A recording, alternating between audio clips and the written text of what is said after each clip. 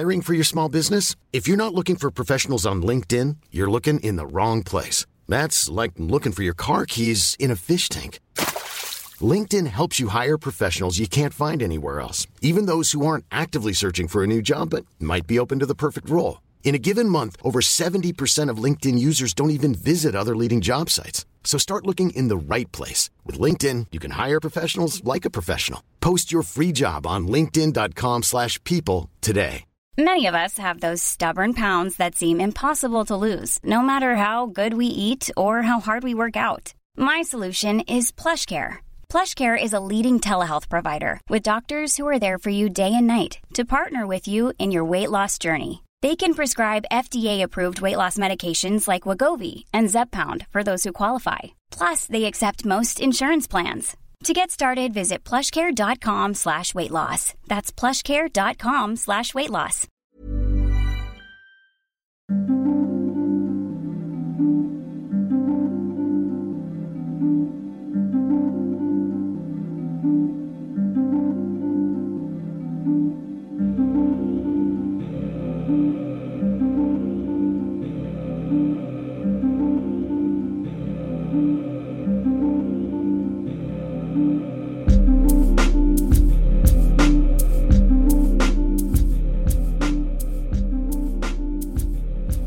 Hej alla divinos! Välkomna till ett nytt avsnitt. Tack! Kul att få vara här. Ja, vi är här för vi ska prata mens med Leila El Harfawi. Välkommen. Tack snälla. Jag är så jävla glad att du är här. Det känns så jävla fett.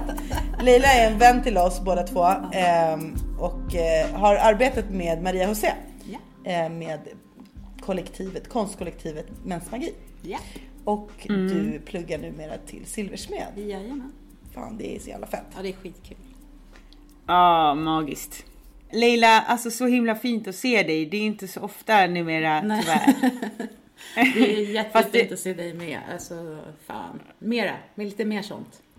Ja, det var ju länge sedan vi sågs och vi pratade inte så ofta. Men nu får vi ännu en gång här i våra liv prata om mens. Hur känns det? Alltså jag lovar, när ni nämnde det, jag bara, oh no, jag är så done med mens. Alltså, fan vad jag har mensat klart alltså. Men så tänkte jag ändå så här, men det kanske är ett fint sätt att göra ett avslut på cirkeln. Eftersom att nu har vi låtit det vara i, vad är det, kan det vara i 2 år nästan? Eller mer kanske, flera år. Så då kanske, det är helt okej att ta upp det igen och titta tillbaka. Det blir som en slags reflektion över det som har varit. Absolut. Ja, och det var ju, alltså, vi hade ju, när vi kom på att vi ville starta en podd så tänkte vi ju såklart på mens, att det skulle kunna vara liksom ett tema eftersom att det är en del av liksom det feminina och det divina som vi lever i nu, precis liksom gropen, eller vad man ska säga. Men sen så har jag ju också varit väldigt trött på att prata om mens. Men så har vi faktiskt fått förfrågan om att göra det. Så då tänkte vi så här, men det är klart. Jo, det måste vi göra. Och hur piffar vi till det här samtalet? Ja, då hör vi av oss till Leila. Verkligen. OG, alltså, hon som vet. OG, alltså, Leila, du var fan tung. Nej, det kan du vara själv för fan. Ja, men i Mensmagi, det var alltid så här, okej, vad tycker Leila om det här? Det är så här jobbiga jäveln. Men jag är så här alltså jag gillar att göra research, jag gillar att ta reda på saker. Och alla kanske inte jobbar på det sättet. Det kanske är mycket lättare att bara, du vet, vara kreativ och bara så här, du vet. Men jag vill ha lite, jag vill ta ansvar för det jag skickar ut på något sätt. Och då vill jag gärna vara lite så här, typ medveten om kanske lite mer än vad som är kul. Ja, det låter jävligt fett. För du tar ansvar för din plattform helt enkelt. Ja, just det. Så jävla bra. Vad heter det? Alltså, jag tror att folk som lyssnar här, de flesta vet nog inte om vad mensmagi är. Men jag tänkte, ska vi börja prata vad våra relationer är till mens överhuvudtaget? Vi börjar med dig, Leila. Ja, alltså min relation till mens är ju bättre idag. Och det är tack vare att jag blev inbjuden till att vara med och skapa den här gruppen. av Maria och Socka. Och när vi började ha de här samtalen 2013 om mens, tänkte jag så här, vad fan, det är väl ingenting att prata om egentligen. Men jag tänkte mest att det kanske kan vara bra att göra det för att se om det kanske är någonting som jag försöker att ducka ifrån för mig själv. Och det visade sig liksom att det var ju, alltså det fanns mycket att prata om, det fanns mycket att jobba med. Men relationen till mensen idag, den är ju liksom att jag är ju lite äldre nu än vad jag var då, och jag kommer väl i framtiden att hamna i någonting där jag inte har mens. Det skulle jag också vilja jobba med på något sätt. Det är klart. Vad heter det? Menopaus? Ja, övergångsålder eller klimakteriet. Ja, Precis. Ja. Så det vet jag ingenting om. Nej, men det blir en ny resa. Det är en ny resa. Ja. Så det är så jag funderar nu. För nu, mensen är fantastisk. Ja, det är kul att den kommer. Ja. Det är en gåva ju. Ja, det är en gåva, men också fett jobbigt. Så är det ju det är inte så att det är inte så att man bara, gud vad härligt, idag ska jag bada i mensen, vad trevligt. Det är inte så, utan det är så här, man bara, men fan, jag fungerar. Kroppen är, du vet, kroppen är som den ska vara. Det är fint. Och du då, Maria? Jo men samma när 2013, alltså det känns ju som en evighet sen, och det var det ju också. Men jag känner att jag faktiskt, det är som att jag har gått mensterapi av något slag. För det var verkligen, vi gick så himla djupt i ämnet. Alltså dels att vi läste på rätt mycket då kring mens och det vi kunde hitta, och kring hur kvinnor har upplevt mens i andra delar av världen, och hur vi också personligen liksom hade upplevt det med våra kroppar och i våra familjer och i vår kontext i samhället och sådär. Så vi gick verkligen djupt, och sen så höll vi ju på ganska länge med mensmagi och hade utställningar och sådär. Så det och jobbade rent konkret också med vår mens, alltså tog på blodet liksom. Så det var, det känns som att det var liksom en djup terapi. Så nu är det ju snarare så att så här, jag känner ingen skam i relation till det överhuvudtaget. Alltså den lilla skammen, jag hade inte så mycket skam tror jag innan heller, men den lilla skammen, det finns inte. Nu är det bara så här, jag har bara så positiv relation till det, och så tacksam över att min kropp fungerar, och tycker typ att det är så jävla extremt patetiskt att folk fortfarande inte fattar grejen. Alltså det låter kanske lite arrogant, men jag har faktiskt lite den bildsynen av att så här, det är ju helt sjukt pinsamt att folk fortfarande inte fattar grejen liksom. Lite så. Så jag förstår dig, Lila, när du bara så här, tycker att det är fortfarande lite ska vi snacka mens liksom. Men det är fortfarande viktigt tydligen liksom. Alltså vi har ju inte kommit någon vart, eller samhället, vi är fortfarande där liksom. Fast lite tyckte att jag håller med. Men en grej som ändå är bra, det är det här med endometrios. Att det har ju gått framåt. Liksom att för det första så är det en sjukdom, och att man kan få man kan få ledigt om man lider av de där smärtorna. Alltså att det är så här, de är ju omänskliga. Ja. Det är inte normalt. Alltså det är på en helt annan nivå. Och att det pratas om. Ja, men gud, hur mycket mensgrupper har inte startats? Hur mycket poddar och det är fantastiskt. Och den här organisationen mensen, de jobbar ju jättemycket för det där. Men vi fick ju verkligen vi sprängde barriärerna, och vi gjorde det kontroversiellt och hardcore, och vi fick också ta mycket smällar. Men det är ju ofta så, jag menar, alla kvinnor som har gått en kamp eller tagit en kamp, de får stryk på ett eller annat sätt. Men vi fick inte bara stryk, vi fick ju jävligt mycket kärlek också. Det får man inte glömma. Nej, precis. Det får man vara tacksam för ändå. Men vad är mens för dig då, Irina? Just det. Nej, men jag har ju inte gått så djupt som båda ni har gjort tillsammans i ert kollektiv, utan jag har nog inte, jag är bara vanlig patriarkatstjej liksom, har vuxit upp med att hålla det hemligt och inte prata så mycket. Men annars, jag har liksom aldrig haft något besvär med att ha mens. Det har inte varit någonting som har påverkat mitt liv. Jag har aldrig liksom PMS har jag säkert haft för att jag har ett jävla humör liksom. Men jag har liksom inte haft smärtor och så att jag har inte sett det som ett problem. Men självklart, när man går in på djupet och ser på mensen ur ett feministiskt perspektiv, så är det ju självklart att det finns massor av skam omkring det. Och jag skulle jättegärna vilja gå liksom in i någon slags analys av det. Jag har bara inte kommit dit av olika anledningar. Därför tycker jag att det är extra intressant att ha det här avsnittet och få höra hur ni har arbetat med mensmagi. Men apropå mensmagi, skulle inte ni kunna, du Leila, berätta om vad är mensmagi? Vad kommer det ifrån och vad var det ni gjorde? Alltså grejen, vi var ju ett gäng random kvinnor med olika bakgrund som träffades och började föra samtal kring det här ämnet. Och vi började djupdyka. Och sen så var det några i gruppen som hade Alejandro Jodorowsky, den här psykologen och konstnären i Argentina tror jag. Han är från Chile. Så började vi gå igenom han har ju en metod som han kallar för psykomagia. Och då kallar vi det på svenska för psykomagi. Så vi kopplade ihop psykomagi och mens. Och det blev mensmagi. Eftersom att han jobbar väldigt mycket med ritualer och ceremonier. För det är ett sätt att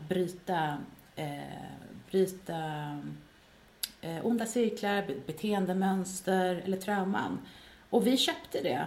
Vi tyckte att det lät logiskt. Och vi forskade lite grann på allt han har sagt, allt han har gjort. På vad som, liksom, och resultaten av det som folk har gjort med honom.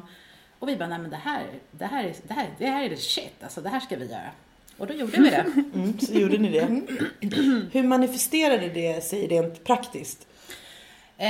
Det blev så att var och en av oss skulle fundera ut. Först hjälpte vi varandra med att hitta, vad har du för trauma i det här? Är det något trauma du har i ditt liv som du vill bli av med? Och det behövde inte handla om mens då, utan det kunde handla om vad som helst. Typ att men jag har varit olyckligt kär i någon jättelänge, jag kan inte komma över honom. Då behöver du jobba med det. Den andra var, men jag kan inte komma över att min mamma var en missbrukare. Eller, då behöver du hjälp med det. Och så gick vi igenom, en efter en. Det de ville jobba och gå vidare med livet. Och så fick var och en sitta och fundera på hur de skulle vilja göra sin ritual eller ceremoni. Och verktyget skulle vara mens.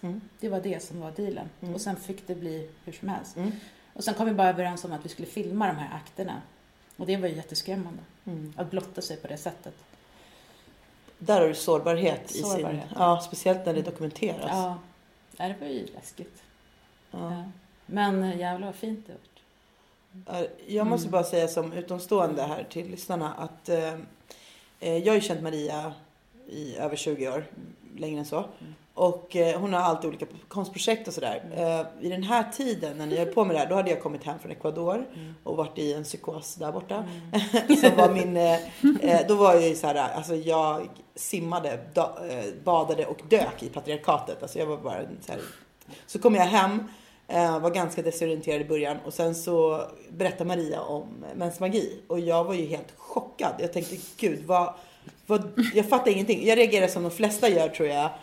Som inte har kunskapen liksom, och förstår strukturer. Och jag bara, okej. Och eftersom jag älskar Maria så var jag så här, jag hör dig. Jag ska försöka ta in det här. Det är inte det att jag inte tror på det. Jag bara kan inte processa det här just nu. Så här, jag var helt chockad. Jag bara okej. Så jag försökte hålla ett open mind. Och sen kunde inte jag komma och se er. Av olika anledningar. Men sen när jag väl gjorde det. Det är faktiskt synd att inte ni ställer ut längre. För att jag tror att när man kan prata om det hur mycket som helst. Men att se de här akterna som är sårbara, utelämnande. Som blir otroligt starka. Det var otroligt rörande. Alltså jag satt ju bara, man sitter och ryser, gråter, blir imponerad, inspirerad och väldigt ödmjuk inför livet och liksom alla bär vi på trauman och att ni väljer att visa det på det här sättet. Så att jag tror det är skitenkelt att liksom skriva en bloggpost eller kommentera och säga vad är det här för skit? Varför ska de göra det? Mensblod, fan vad larvigt. De försöker få uppmärksamhet. Eller whatever folk hittade på. Liksom. Men är det någon som faktiskt sett akterna? Är det någon som har gått och tittat? Är det någon som har gjort en efterforskning? Och funderar kring, var kommer det här ifrån? Så att nu när du berättar på det här sättet. då förstår man att det finns ju en teori bakom. Det finns en ritual, ett syfte. Och ni har gjort det på personnivå. Alltså alla har gjort på sitt sätt. Så då sätter man det i perspektiv. Och jag har liksom förstått mer och mer vad det handlar om. Så jag tänker bara på lyssnare, för att man blir ju chockad. Alltså, för ni har jobbat med det här så länge. Ni har hållit på med det sedan 2013. För er är det självklart. Men sätter man på det här avsnittet och tänker så här, okej. Så kan det vara. Men det är därför det är så himla viktigt att sätta det i perspektiv. Man kan inte bara snatcha ut någonting från sitt sammanhang. Nej. Det var fint sagt av dig, för det första. Tack så mycket. Ja, tack. Men det betyder jättemycket att att en människa kände det är fint. Och jag kan säga att apropå det där med hat, näthat. Det var jättejobbigt. Alltså för det första så gjorde vi på personligt plan allihopa. Det var healing för oss alla. Det var det vi egentligen höll på med. Och sen ville vi dela med oss av att hela resten av världen, framförallt kvinnor. Precis. Och då blottade vi oss och delade. Och jag menar att för oss kvinnor som kommer från ingenstans och som inte har någon utbildning i hur man gör saker och ting och ändå våga göra det här i förhoppning om att, som du sa, att bara shit, jag blev helt chockad men ändå att jag blev berörd och du fick det att tänka och kanske förändras. Då har vi gjort något fint, känner jag. Det räcker så. Men alla är inte redo för det liksom, tyvärr. Alla kan inte ta emot budskapet. Och det som jag tänker då att okej, du kan inte ta emot budskapet. Men måste du hata? Alltså det är det som är grejen. Och att ni var ju inte tränade i att hantera, medietränade helt enkelt. Nej. Att hantera den här typen av, för det blir ju värsta ramaskri. Speciellt i högerextrema grupper. Ja. Och alltså folk överlag tror jag blev chockade för att det är så otroligt känsligt. Sen var det också förvånansvärt mycket kvinnor som själva skämdes så jävla hårt så att de blev skitförbannade när vi slängde ut att de har mens. Ja. Nej, precis. Ja, precis. Det är så otroligt laddat. Jag tror att det intressanta med det här är att alltså folk fattar inte. Istället för att bli upprörd så måste vi fråga oss själva, varför blir jag så upprörd? Vad är det i mig som varför är det så otroligt provocerande för mig att prata om det här?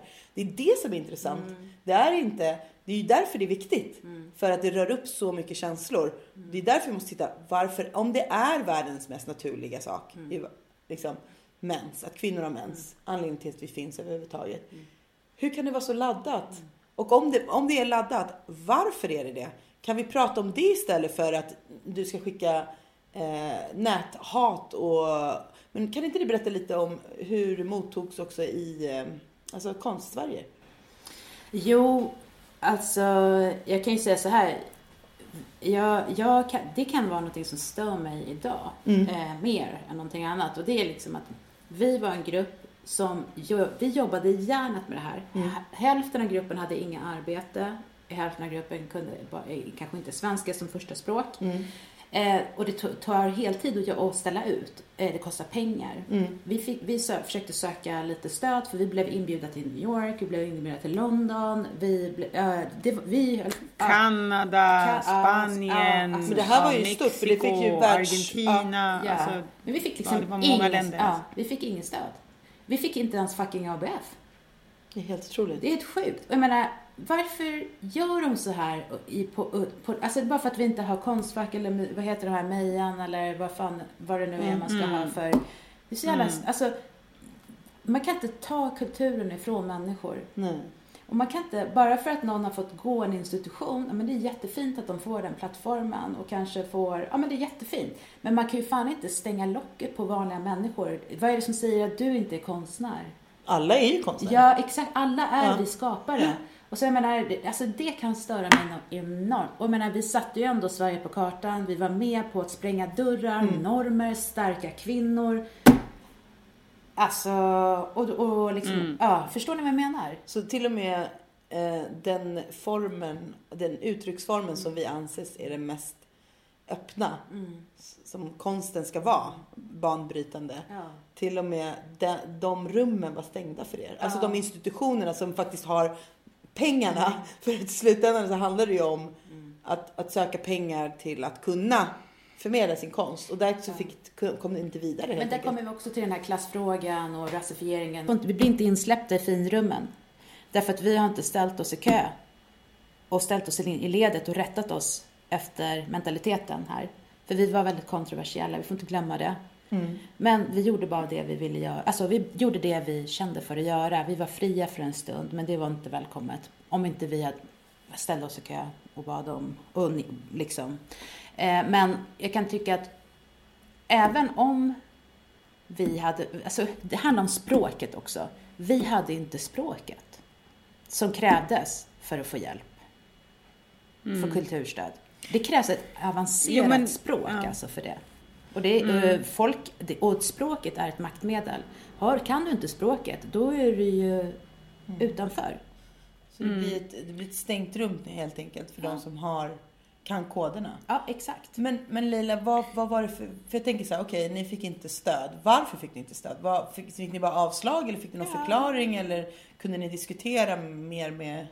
Att vad det ena och det andra, alltså det var ju såna här grejer som vi kunde ju inte, vi är inte bildade i det där. Nej. Alltså vi har inte gått någon konstutbildning där man får lära sig hur man skriver, vad heter det när man söker efter stipendier eller så. För vi visste ju inte att ni måste ha en lokal till exempel först.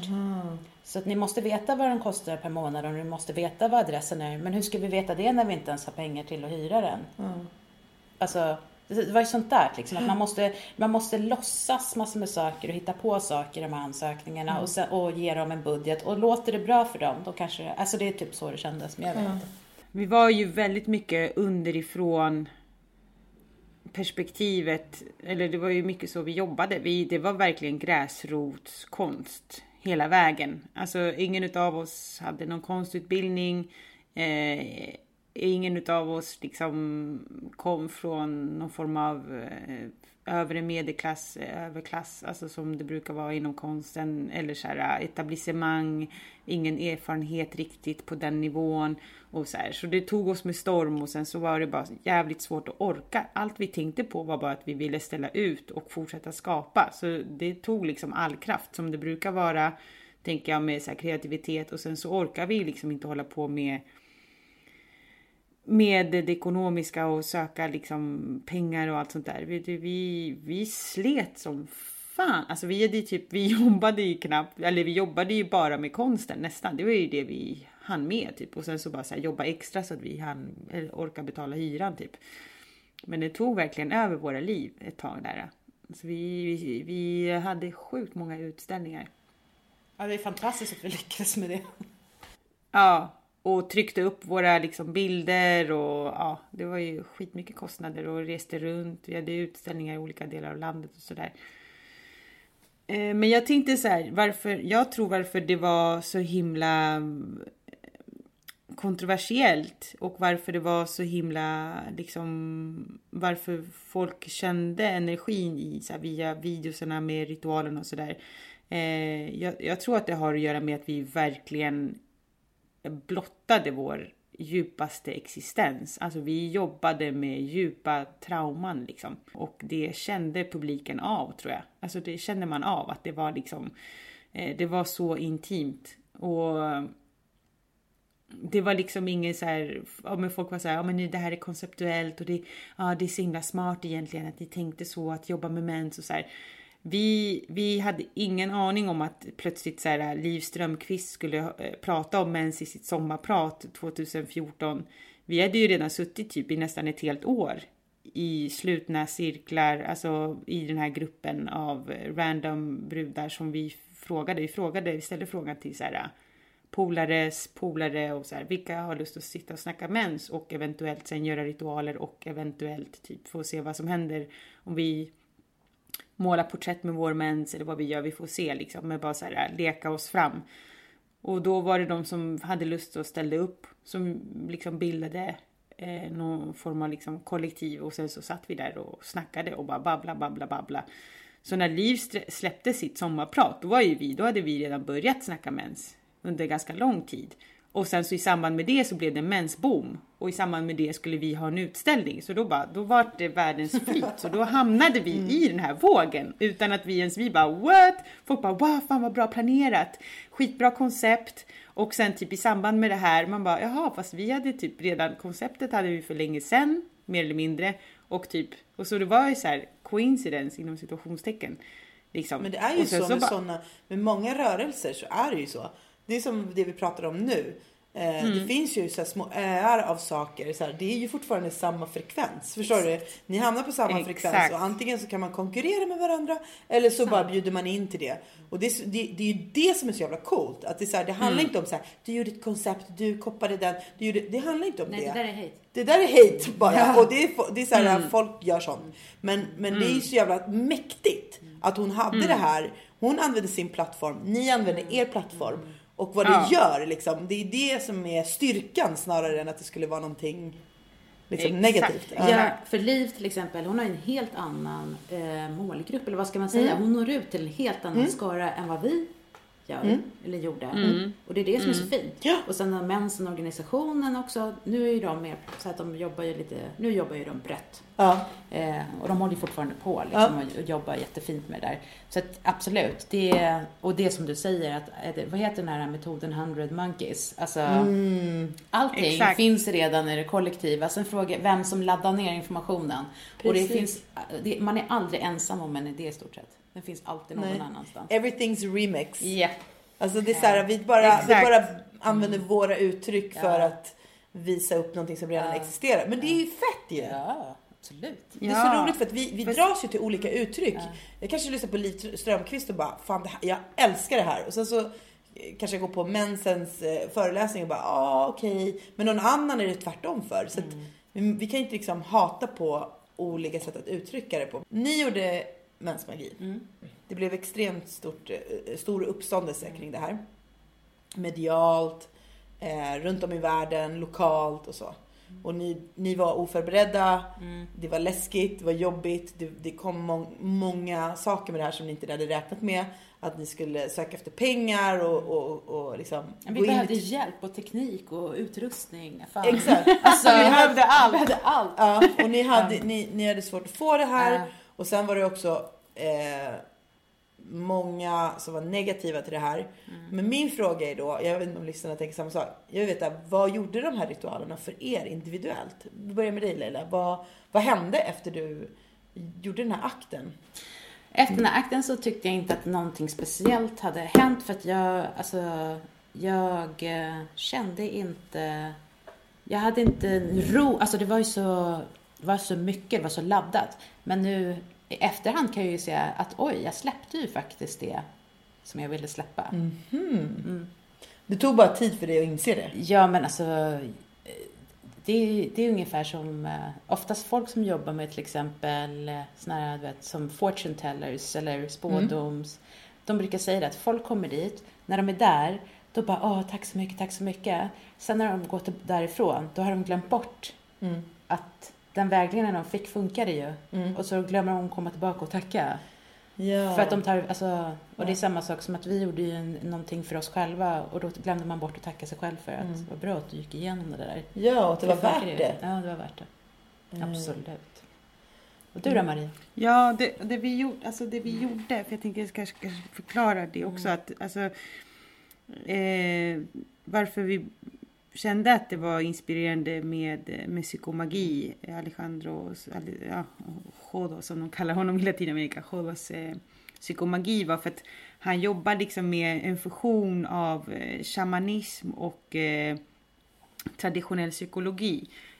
Alltså Freud eller Jung och det undermedvetna. Så han menar på att via en akt eller en ritual eller psykomagisk akt så lurar du med hjälp av symboler som är metaforer det undermedvetna så att du kan omvandla trauman till att tillhöra det förflutna och inte vara en del av ens existens längre. Alltså det är en del av ens existens men på ett annat sätt. Det tillhör det förflutna liksom. Så man transformerar det i akten. Så då behöver man jobba med symboler. Så symbolismen är ju så här, det som är det huvudsakliga liksom. Och sen så gör man någonting aktivt också av det. Inte bara pratar som man gör i psykoterapi. Att man babblar och babblar. Han menar på att så här, man behöver göra, inte bara prata liksom. Så då är det också en grej. Teater. Så då, lite teater. Precis. Precis, med teater, med en akt liksom. Du agerar dig in i en situation som är en kontext som för dig tillbaka till den situationen och där du typ klipper med det eller bryter med det och omvandlar det. Alltså typ också så här att man omvandlar det från att vara någonting tungt och jobbigt och negativt till att vara så här, ge det peace typ. Ett minne, så att man, erfarenhet och lärdom istället. Precis, och vara så här, okej, tack, hit men inte längre. Jag tänker så här, för alla var det ju liksom, i efterhand så kan det kännas som att vi hjälpte varandra att ta av de här maskerna man har. Det har ju alla människor, har ju typ så här 1000 lager av mask eller olika masker på sig. Och man sätter på sig och man tar av sig ibland så här. Men det vi gjorde var ju så här djupdykning i att ta av och ta av och ta av och ta av. För det var som att så här, ja men säg Leila trodde kanske först att det handlade om det här och så bara, fast Leila, menar inte du egentligen det här typ, då bara, just det så här. Och sen så sa jag typ så här, Irina, men du snackar om det här fast du kanske pratar om det typ den här personen eller den här händelsen, för det sa du förra gången och så här. Och så bara tar man av lager på lager på lager och bara, sen så typ börjar man så här nå källan lite mer och mer så här. Och sen så gjorde vi till slut, när vi kände att så här, okej, det här är liksom, det bränner till som fan här, nu börjar vi närma oss liksom det där skon klämmer och där det blir tydligt där det blev tydligt för var och en utav oss att här behöver vi bryta mönster. Här är det liksom ett ämne som är så här, där vi är fast. Alltså här är liksom det här, det är ett hinder. Det är någonting vi måste alltså vi måste typ bli sopa undan det här. Och hur gör vi det? Med hjälp av vilka ritualer eller med hjälp av vilka liksom symboliska saker kan vi göra det. Och då fick vi var och en också komma på det, tänkte vi. För vi var ju så här, men Jodorowsky är inte här. Han kommer inte ge någon av oss en jävla delegera någon psykomagisk akt till någon av oss. Så vi hittar på våra egna liksom. Och då var det som att så här, men symboliserar blomman det här, symboliserar det här och vart ska man stå, vart ska man göra akten, vid någon fullmåne eller ute i skogen eller nere vid havet eller på natten, på dagen, så här. Gick igenom precis allt, alltså som att typ bygga en film ungefär nästan. Och bara massa metaforer och så här. För mig så var det, jag hade ju tagit ayahuasca innan. Och jag kände mig typ som lika lyrisk som efter jag hade tagit ayahuasca. Så lyrisk kände jag mig efter den ritualen som jag gjorde. Så jag var bara så himla lycklig. Jag kände mig helt klart så här rebirth, alltså att jag hade dött och fötts på nytt liksom. Det var som att jag fick en ny chans i livet så här, från scratch. Det var jättestarkt. Gud vad fint.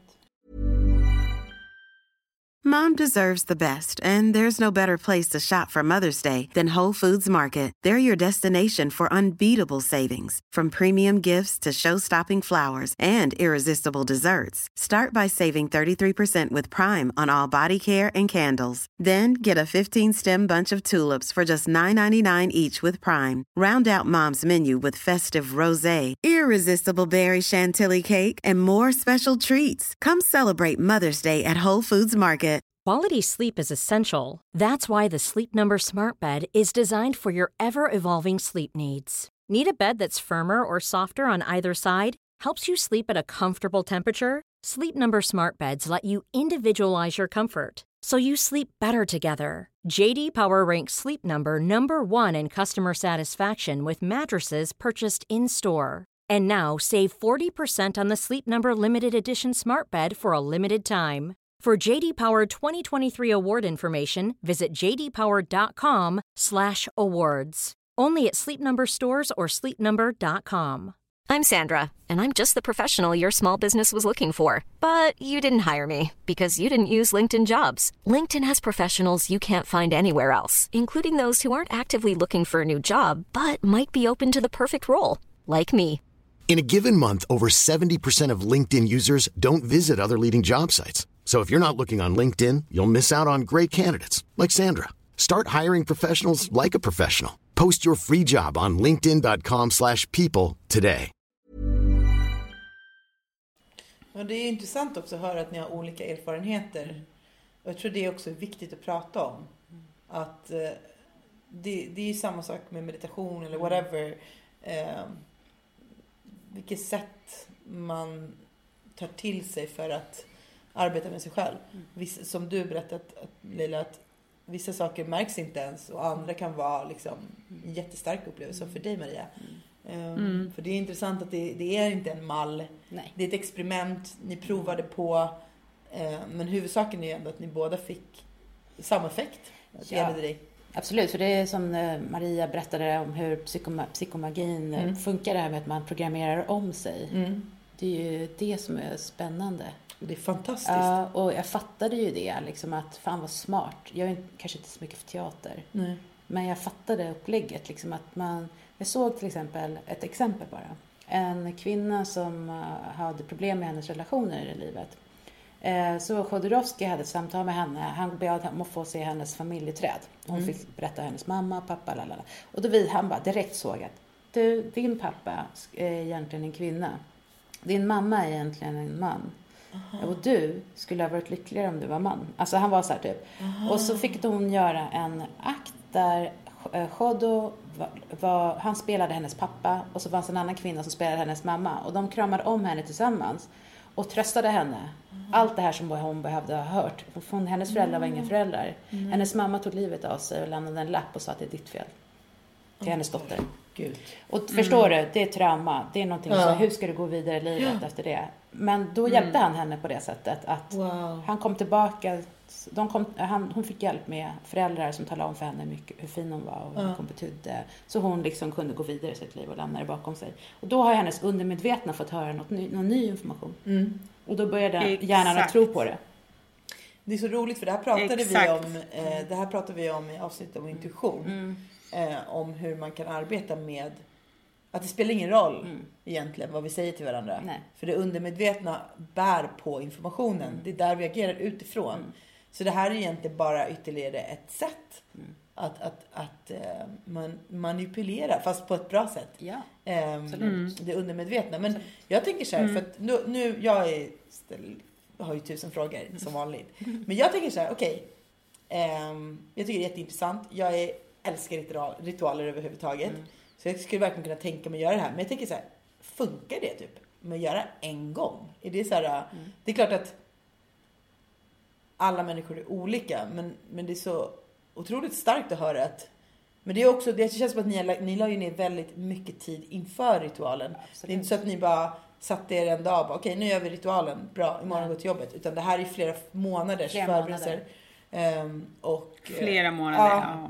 Så då förstår man ju att det verkligen hade effekt liksom. Det behöver inte vara flera månader. Nej. Det som behövs, det är att du är sann mot dig själv och att du vågar möta dig själv. Och att du vågar ta tag i ämnet. Och om du är redo och inte är rädd och att liksom bara deala med ditt shit, då kan du alltså om du bara tar fram typ så här, det här ditt problem som du har, lägger det på bordet, titta på det och snacka med det och gör någonting, bara hitta på någonting, en ritual, så är det ju klart. Ja, du måste liksom ta ur din kropp. Du måste få ett perspektiv. Wow. Det är ungefär som att du har en konflikt med, vi säger att vi tre har en konflikt. Vi bara språkar. Då skulle vi tre behöva typ så här, okej, fuck det här. Vi tar den här konflikten som vi har. Vi har svårt att prata med varandra nu. Vi lägger den på bordet mellan oss. Och så tittar vi på den. Och så liksom, du vet, ta bort den från dig. Ingen känslomässigt, det är bara att titta på den. Och dissekera den. Det är som att du förlorar makt. Ja, det är känslorna som fuckar upp oss så ibland. Wow, det här är så men starkt. man måste överlämna sig själv. Man måste överlämna sig själv till någonting annat. Till liksom någonting, för det blir så här, det undermedvetna är ju lite, eller det känns ju som att det är så här beyond. Man är typ ingen kontroll, känns det som. Men det måste ju så här, du måste våga gå in i det undermedvetna. Och när du börjar så här, ju mer du går in, desto mer börjar du fatta. Det är som att gå in i din skuggsida liksom. Du går in i något du inte har någon kontroll över, du har ingen koll. Men du måste dit. För att, alltså om du verkligen vill jobba med dig själv och om du vill bryta med mönster, om du vill jobba med att så här, må bättre och bli en annan människa eller så här, en annan variant, en annan version av dig själv, en bättre version av dig själv, då måste du ju se det här. Och det jag tyckte var så jävla fett med Mäns magi var ju att det systerliga var ju att vi lyssnade på varandra.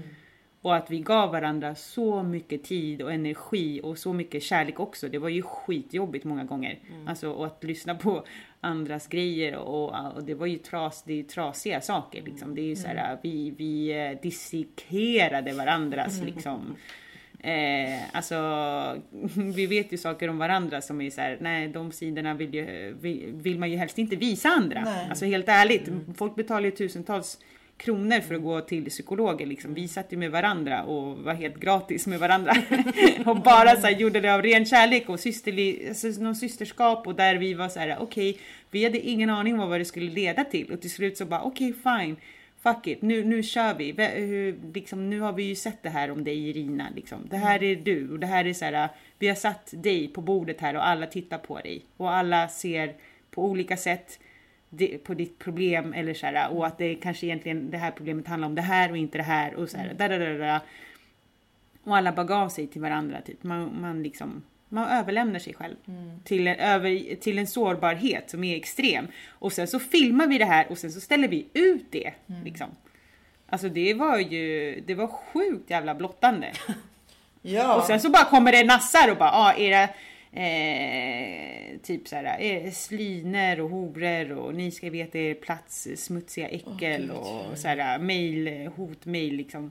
Man bara okej, ja men fine, din olyckliga jävel. Jag i alla fall jobbar med mig själv, med min mens. Exakt. Jag försöker fall bli bättre. You ain't shit. Man bara, by the way, du vet att du kommer ut från mens, va? Ja. How you like me now? Nej men. Men jag bara, vet du, jag satt och fick ett minne här. Kom du ihåg? Alltså, nu satt jag var lite kritisk till hur vi blev bemötta av finrummen. Men faktiskt, Moderna museet. Tänk att vi faktiskt fick vara där. Ja, det var fett. Det var fint, ja. Och så tänkte jag bara på att så här, typ skicka lite tacksamhet till det folket på Linsberg, Macarena, folket på Järnstor, alltså, och alla våra vänner som jag tog till. Fan fint. Ja, men det är det är som att det finns ett pris nästan för den här, för det var ju otroligt många människor, framförallt kvinnor som blev berörda ju, som pratade mer under utställningarna, har jag förstått. Och det måste ju också vara jättespeciellt att någon kommer fram och kanske berättar om sina trauman eller sina erfarenhet med, eller förhållande till mens och vad det väcker i dem. Och det är som att även om det var motigt och jobbigt så var det transformerande både på en personlig nivå och alltså publiken. Ja, det var ju jättemånga kvinnor som hörde av sig och ville liksom undrade om vi skulle hålla workshops i att göra ritualer med mens och sådär. Och vi funderade lite på det, men vi var ju som sagt ganska slitna sen. Alltså vi jobbade ju på jävligt hårt med utställningar och grejer. Sen så var vi lite inne på det, men sen så blev det inte liksom av. Och det kändes också så här svårt att veta om vi verkligen kunde hjälpa andra. Alltså sitta och lyssna på andra och hjälpa andra att nå sina trauman och transformera dem. Det är ganska stort ansvar. Jag menar, för det var lite också, det ingick lite grann, jag vet inte vad du tycker Leila, men det ingick lite i konceptet att så här, man healar sig själv, alltså jobbar på att heala sig själv men med hjälp av andra i ett jävligt högt rum liksom. Väldigt högt i tak. Alltså det var ju liksom det som gjorde det. Vi healade oss själva egentligen, men med hjälp och väldigt stort stöd av andra. Så det kändes så här, alltså att hålla workshops med andra utifrån, alltså det är svårt liksom. Det är känsliga jävla, vi jobbar med healing liksom. Precis, och där kan man ju kanske, då kanske en terapeut eller psykolog skulle liksom bara, hallå, hold up. Det där är mitt jobb och gärna. Det var ju jättefint om en terapeut kunde hålla sådana workshops. Så det vore kanon. Ja, alltså så här, man har underskattat också så här, grupp, vad som händer med dynamiken i en grupp. Att det är också skam. Att vi hela tiden ska hålla oss för oss själva, vår sårbarhet och våra trauman och sådär. Och att det är faktiskt det är samma som med konst. Du kan ju ha 1000 tavlor, om du aldrig visar dem för någon, det blir inte samma sak. Så du måste våga blotta. Och då menar inte jag så här, för hela världen, men för någon annan att ta in. Och samma sak med samtalen. Att så här, och det är ju det som vi motarbetas kvinnor från att vi är små. Att vi ska konkurrera med varandra, vi ska inte lita på varandra, vi ska dra ner varandra. Men nu gör vi ju tvärtom. Vi börjar samtala, vi börjar prata, vi börjar stötta varandra. Allt det här låter skitfett. Jag blir jätteinspirerad av det ni pratar om. Och då tänker jag så här, ni håller inte workshops. Det här är slut. Mensmagi som kollektiv är i alla fall på paus. Jag vet inte om det är slut för alltid. Men om jag sitter hemma och lyssnar på det här och känner så här, fan vad fett. Vad gör jag då? Så här, vad söker jag information och vad kan jag göra? Alltså mitt tips är ju att gärna om du har en bästa vän som du totalt litar på. Prata med den personen. Prata om det här ämnet. Fundera lite grann på hur ni står inför er själva. För det måste ju vara något litet trauma eller någon problematik som du vill jobba med. Så du måste först erkänna för dig själv hur jobbigt är det här för mig eller inte. Och sen nästa beslut är så skulle jag våga prata med henne om det här. Och kan du göra det, då kanske ni kan få en fantastisk kväll där ni bara blottar för varandra, diskuterar. Det behöver inte vara 10 pers. Det räcker med din kompis. Och sen får ni fan vara kreativa. Det är bara att hitta på vad som helst. Om det handlar om att du ska springa runt i cirklar och ropa halleluja. Gör det. Medans mensen exakt. Let it flow. Eller om det handlar om att jag måste bara hålla mensen i handen och titta på den. Det kommer skrämma skiten ur mig. För det kan också vara en sak. Alltså det måste inte vara något spektakulärt. Nej. Det handlar bara om att använd mensen i en annan kontext än den du är van vid. Skamfyllda sättet som du är van vid. Ja, så typ du är van att spola ner den och inte knappt vill ha med den att göra. Gör något annat, ta upp den. Gör något med den, behåll den. Spara den i någon jävla mänskap och gör någonting, vattna en blomma med den. Det gör man inte normalt. Nej.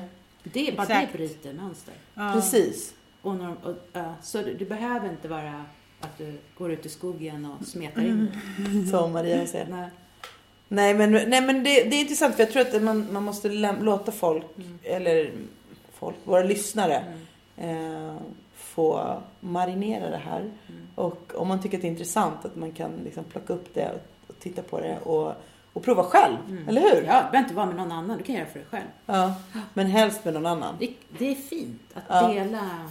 Det är mer läkande. Ja, alltså för oss handlade det ju jättemycket om att, så här, att vi ville ju verkligen, alltså alla det vi hade gemensamt var att vi kände så här, en spärr inför att vara den vi verkligen är.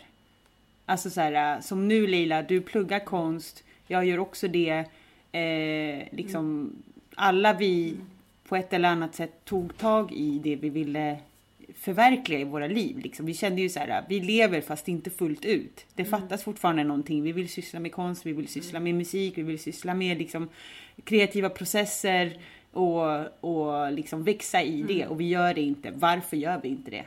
Vad sitter liksom förtrycket? Vi förtrycker oss själva och det finns ett systematiskt förtryck. Och det visade sig i det här vi pratade om innan, att vi är rasifierade kvinnor, vi det här och det här. Det är liksom, vi måste bort med alla de fucking blockeringarna. Hur tar vi tag i det här? Alltså det var liksom seriösa grejer. Så att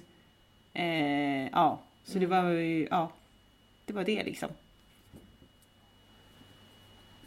Wow, det här är så starkt. Och det är så himla bra för oss att få ett så här djupgående idé om vad det här handlar om egentligen. Istället för att bara... För att, som sagt, att ta det ur sitt sammanhang. För att det finns en hel liksom, filosofi bakom. Och det här är ju unikt att ni har kopplat ihop just symbolen för kvinnlighet. Eller kvinnlighet. För, alltså... Ja, det mest naturliga som finns med den här psykomagin. Men jag måste bara, när du sa kvinnlighet, det här med, kommer ni ihåg hur mycket kritik vi fick av genusfolket? Det här med att vi var så himla biologiska, tyckte de. Det var så otroligt kritiskt. Att, jag menar, vad är det man säger då? Livmoderbärare, typ alla som är livmoderbärare. Vi var ju väldigt mycket för kvinnor. Alltså vi pratade om kvinnans förtryck, alltså som är förtryckt. Alltså, det här med det var inte inkluderande. Ja, det lät inte inkluderande. Men jag kommer ihåg att jag hade en sånt samtal nere i Malmö. Det var några som ifrågasatte det här då. Och jag bara, men gud vad fint. Jag har inte ens tänkt Nej. så.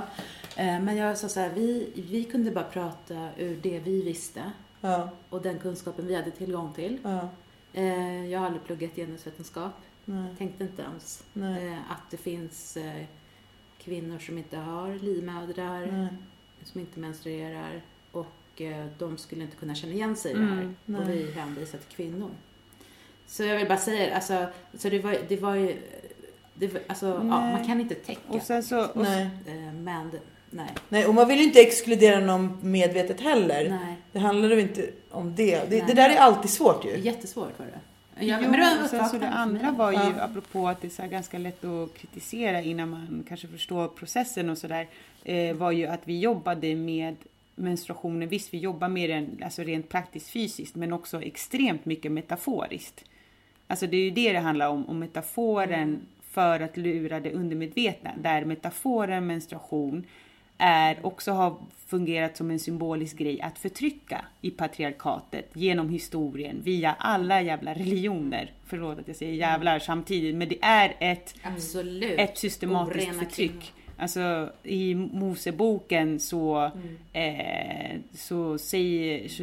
det skrivet liksom att när kvinnan menstruerar är hon och i liksom Koranen också är hon liksom mer eller mindre är det sagt metaforiskt också att hon är oren. Och när hon har gett barn, alltså gett liv, så är hon också oren. Och i Moseboken så står det att när hon, jag vet inte exakt hur många dagar hon är oren när hon föder en son. Men hon är dubbelt så mycket längre tid oren när hon föder en dotter. Så att det liksom finns, ja, alltså det är liksom djupa saker vi snackar om. Det är liksom, och det här sitter i undermedvetet i vår, alltså i generation efter generation har det suttit i vårt undermedvetna i tusentals år. Så vi snackar inte om så här, vi kan ju prata om förtryck för att så här, bindan och allt det där. Men det är också någonting som bibliskt finns i ett system som patriarkatet. Så det är liksom djupare än att det så här, jag förstår att det är biologiskt, men det är också någonting som används som ett förtryck, ett redskap mot kvinnan. Det är därför vi liksom väldigt så här, konsekvent snackar om att blotta det up in people's faces. Det är väl det som provocerar. Men också det visar ju bara att det är ett patriarkatiskt, om man kan säga så, problem. För det finns i alla religioner, alla kulturer. Jag vet inte, det kanske finns ursprungsbefolkning som där det är naturligt och inte skammas. Men i övrigt, de flesta i dagens samhälle, samhällen skammar väl. Ja, absolut. Kommer du ihåg Hedvig? Hon pluggade i historia på universitetet. Hon berättade att svenska kvinnorna för lite mer än 100 år sedan typ. Du vet, på den tiden för 100 år sedan hade kvinnor hucklen. Ja, gick bara fota och städa hemma typ och laga mat. De menstruerade ju. De hade ju inga trosor. Så det droppade på golvet. Och så torkade de upp fläckarna bara. Det gör man väl på många ställen liksom. Ja, nej, men så var det. Och det var inte länge sedan. Nej. Och glöm inte det. Exakt. Ja, och sen det här med att det också liksom har varit i kulturen att man, eller i kristna kulturen, att man inte får besöka templet, alltså kyrkan. Du får inte gå in i kyrkan när du menstruerar, för då är du oren. Så att det liksom, det är jättemånga sådana saker som har påverkat människans undermedvetna och som förs från flicka till flicka till flicka, från kvinna till flicka till kvinna till flicka i generationer. Och det är därför det liksom fortfarande är så extremt skamfyllt. Så att, ja. Men kanske inte lika skamfyllt i de här sekulära samhällena som vi bor i till exempel. Där man kan tycka att, där kan folk bara, vadå är det för något att snacka om? Men så inser man ju också då att fy fan, det var visst ett problem här. Det fanns visst ett tabu här. Kolla bara på den här Carolina Falkholts penis. Att folk reagerar så starkt över den. Helt sjukt. Då inser ju varför reagerar du? Varför kan du inte bara låta det? Om det inte är ett problem, varför reagerar du ens? Det är precis samma sak. Det är samma sak. Och sen så kan jag också gå tillbaka till att kommer ni ihåg, eller Maria du, de här föräldrarna som kom med deras 11-åriga döttrar som snart skulle få mens. Som liksom hade läst om oss. Och jag undrar vad de hade läst om oss någonstans, för det vet jag inte. För eftersom att de hade en sån lullig rosa bild om oss. Och så kommer de och ser våran utställning och blir skräckslagna. Och jag vet inte hur många föräldrar som kom fram och bara, ursäkta, jag vill bara säga en sak. Jag kom hit med min dotter.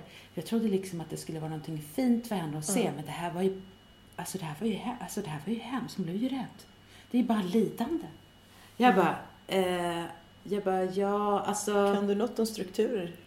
Ja, nej, men alltså jag bara, vi healar ju våra trauman. Och vi använder mensen som ett redskap för att göra det. Alltså det här är inte för att utbilda blivande menstruerande människor att vara inte rädd och det blir fint och snart kommer en binda. Det var inte det som var vårt syfte. Nej. Så, ja.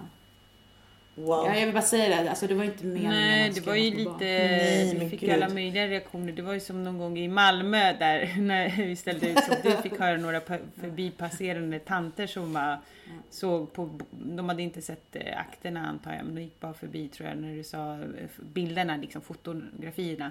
Och bara, ja, men det är väl såklart att de tycker att det är förtryckande med mens. Ja, de är ju alla från andra länder och där borta är det ju så. Så bara, ja, fast alla är ju typ uppväxta här, eller mer eller mindre. Så att, fattar inte vad ni menar. Men, och då var du, Leila, så himla trött på alla. De är lite förtryckta själva. Så det bara, jag orkar inte ta debatten med dem, jag orkar inte. Men du hörde dem, att de kommenterade. Nej.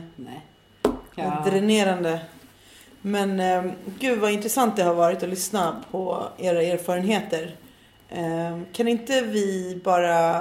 För jag vet att ni hade ett manifest. Kan inte du läsa en liten bit i det, Maria? Mensmagi-manifestet. Att skapa är att våga vara skamlös. Därför skapar vi. Och vi skapar med vår mens. Vi vill att alla inser att den betyder liv. Vi vill att alla kvinnor förenar sig med den. Menstruationen är ursprunget och källan till det mänskliga livet. Alla människor kommer från menstruationen. Den är både liv och död. Den är allt. Men den har genom mänsklighetens historia smutskastats och omvandlats till tabu. Vi vägrar tillhöra och reproducera denna underutvecklade idé och kultur eftersom den begränsar oss och vår existens. Vi ser detta som en social sjukdom.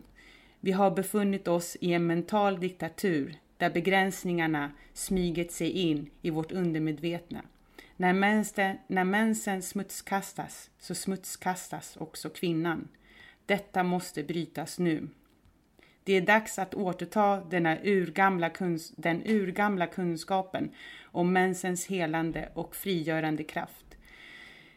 Innan de dominerande religionerna kom till makten ansågs kvinnan vara magisk och nästintill farlig när hon menstruerade.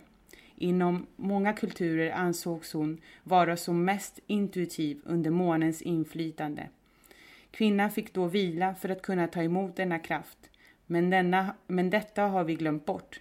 Vi springer i ett ekorrhjul utan att reflektera, känna efter eller omfamna vår mens. Därför markerar vi revir och uppmärksammar vår existens när vi exponerar våra mensakter eller tavlor offentligt. Då tar vi vår fulla plats. Platsen har väntat på oss allt för länge. Vi vill inspirera alla kvinnor till handling nu.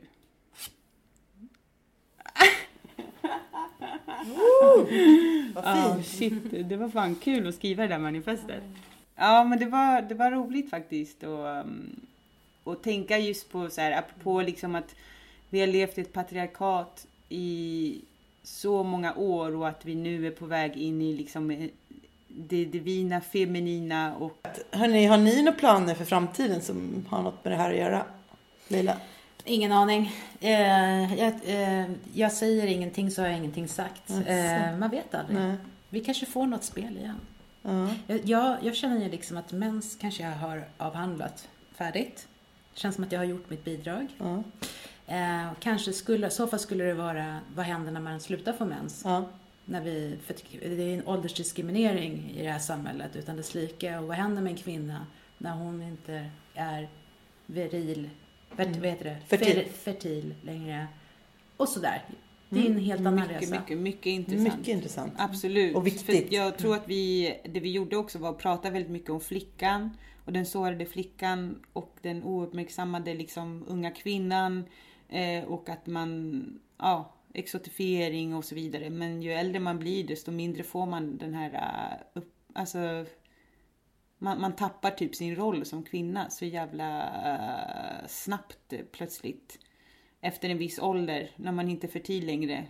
Och det gör ju inte mannen liksom. Så att det är skitintressant. Håller med Leila. Du då Maria, har du några framtidsplaner? Nej, jag har inga specifika framtidsplaner vad gäller mens, tror jag. Förutom att liksom göra privata ritualer kanske mer än. Och vattna mina blommor mer än. Det brukar jag göra jämt. Men annars så, nej, inget specifikt. Irina, nästa gång är du med. Jag skojar. Men du sa ju att du inte hade några framtidsdrömmar, så hur ska du... Men... you started it. Jag försöker fiska efter någonting här. Ni bara, nej. Det var du som började. Nej, men alltså framtidsdrömmar, vi har ju massor med planer i våra liv såklart. Och du är med allihopa. Ja. Men det är bara så här, typ, just nu har vi kanske inte funderat specifikt kring mens. Ja. Men nu hör jag ju att du har ju satt igång ett frö. Ja, det var det. It's your fault. Exakt. Förlåt. Nej, jag ber om ursäkt. Det här kommer bli skitfett. Det kommer ju så mycket bra grejer ur det här som är fantastiska. Och jag vill utforska det här mer. Och jag uppmuntrar våra läsare. Våra lyssnare att liksom utforska lite. Lyssna på Leila, hennes tips var skitbra. De var väldigt handfasta. Och sen så tror jag att vi kommer lägga upp också. Vi lägger upp lite klipp av Horodowski och vad hans tankar. Men det kan ju finnas andra ritualer. Man kan ju applicera det på vilka ritualer. Hitta på egna. Eller om det finns någon annan filosof, guru, lärare, whatever. Någon du ser upp med till som har andra idéer. Så egentligen handlar det bara om att vara kreativ och hitta sin egen väg. Ja, om det är någon av era lyssnare som har tips. Skicka in till er. Verkligen. Ja. Absolut. Vi hjälps åt. Exakt. Visst, det är ingen som sitter på någon sanning här och sanningen är ju hela tiden relativ och sådär, så den är föränderlig. Ja. Men tack så jättemycket Leila för att du kom hit. Tack själva, det var ju asfint. Vad roligt. Du känner dig lite dränerad eller? Ja, nej. Ja, vi har inte dränerat det va? Nej, tvärtom, det var bara jävligt fint. Alltså, eller hur? Ja, det var jättefint. Ja. Jag är tacksam att det känns bra att vi fick prata om det. Jag har ju bara inte orkat, har jag känt. Nej. Men fan vad fint det blev. Det blev lite closure typ. Ja, lite grann. Och sen kanske lite så här pepp till något nytt. Det gillar vi på Divina Surret. Vi älskar pepp och frön. Och all kärlek till er där ute och menstruera med stolthet. Bra. Och ni som inte menstruerar kan ju menstruera metaforiskt. Ja, eller bara vara stolta i att de inte menstruerar. Det finns ingen värdering i det liksom. Nej. Och nu kom jag på en så här grym grej. När vi var i New York så på en menstruationsfestival så var rasifierade transpersoner som var spoken word-artister. Och då var det en som pratade om hur hen menstruerade metaforiskt. Vad starkt. För att hen önskade det så mycket, liksom, tillhöra det som liksom var att kunna reproducera liv på något sätt. Så att hen gjorde det metaforiskt. Och alltså texten var, alltså jag typ satt och grät efteråt. Det är så jävla magiskt att kunna liksom göra det. Det är därför, alltså kreativiteten är ens liksom redskap i det här. Att så här, man får bestämma själv vem fan man vill bli, vad man vill göra och hur man vill agera och skapa och liksom leva. Wow. Det var verkligen jättebra symboliskt. Så här, ja. Så jag bara säger det, hälsa det till alla andra där ute. Absolut. Tack så jättemycket Leila. Lycka till med dina smycken. Vi ska väl kolla in dig om du vill skapa lite smycken, så får vi ge en shoutout till dig. När du är klar. Tack snälla. Tack så mycket alla för att ni har lyssnat. Ja, och hooka med oss på Facebook och Instagram, Divina Surret. Maila oss jättegärna på divinasurret@gmail.com. Och så hörs vi snart. Vår säsong börjar ta slut, men det finns fortfarande ett par feta avsnitt kvar. Puss och kram alla! Kärlek alltid! Kärlek! Ciao!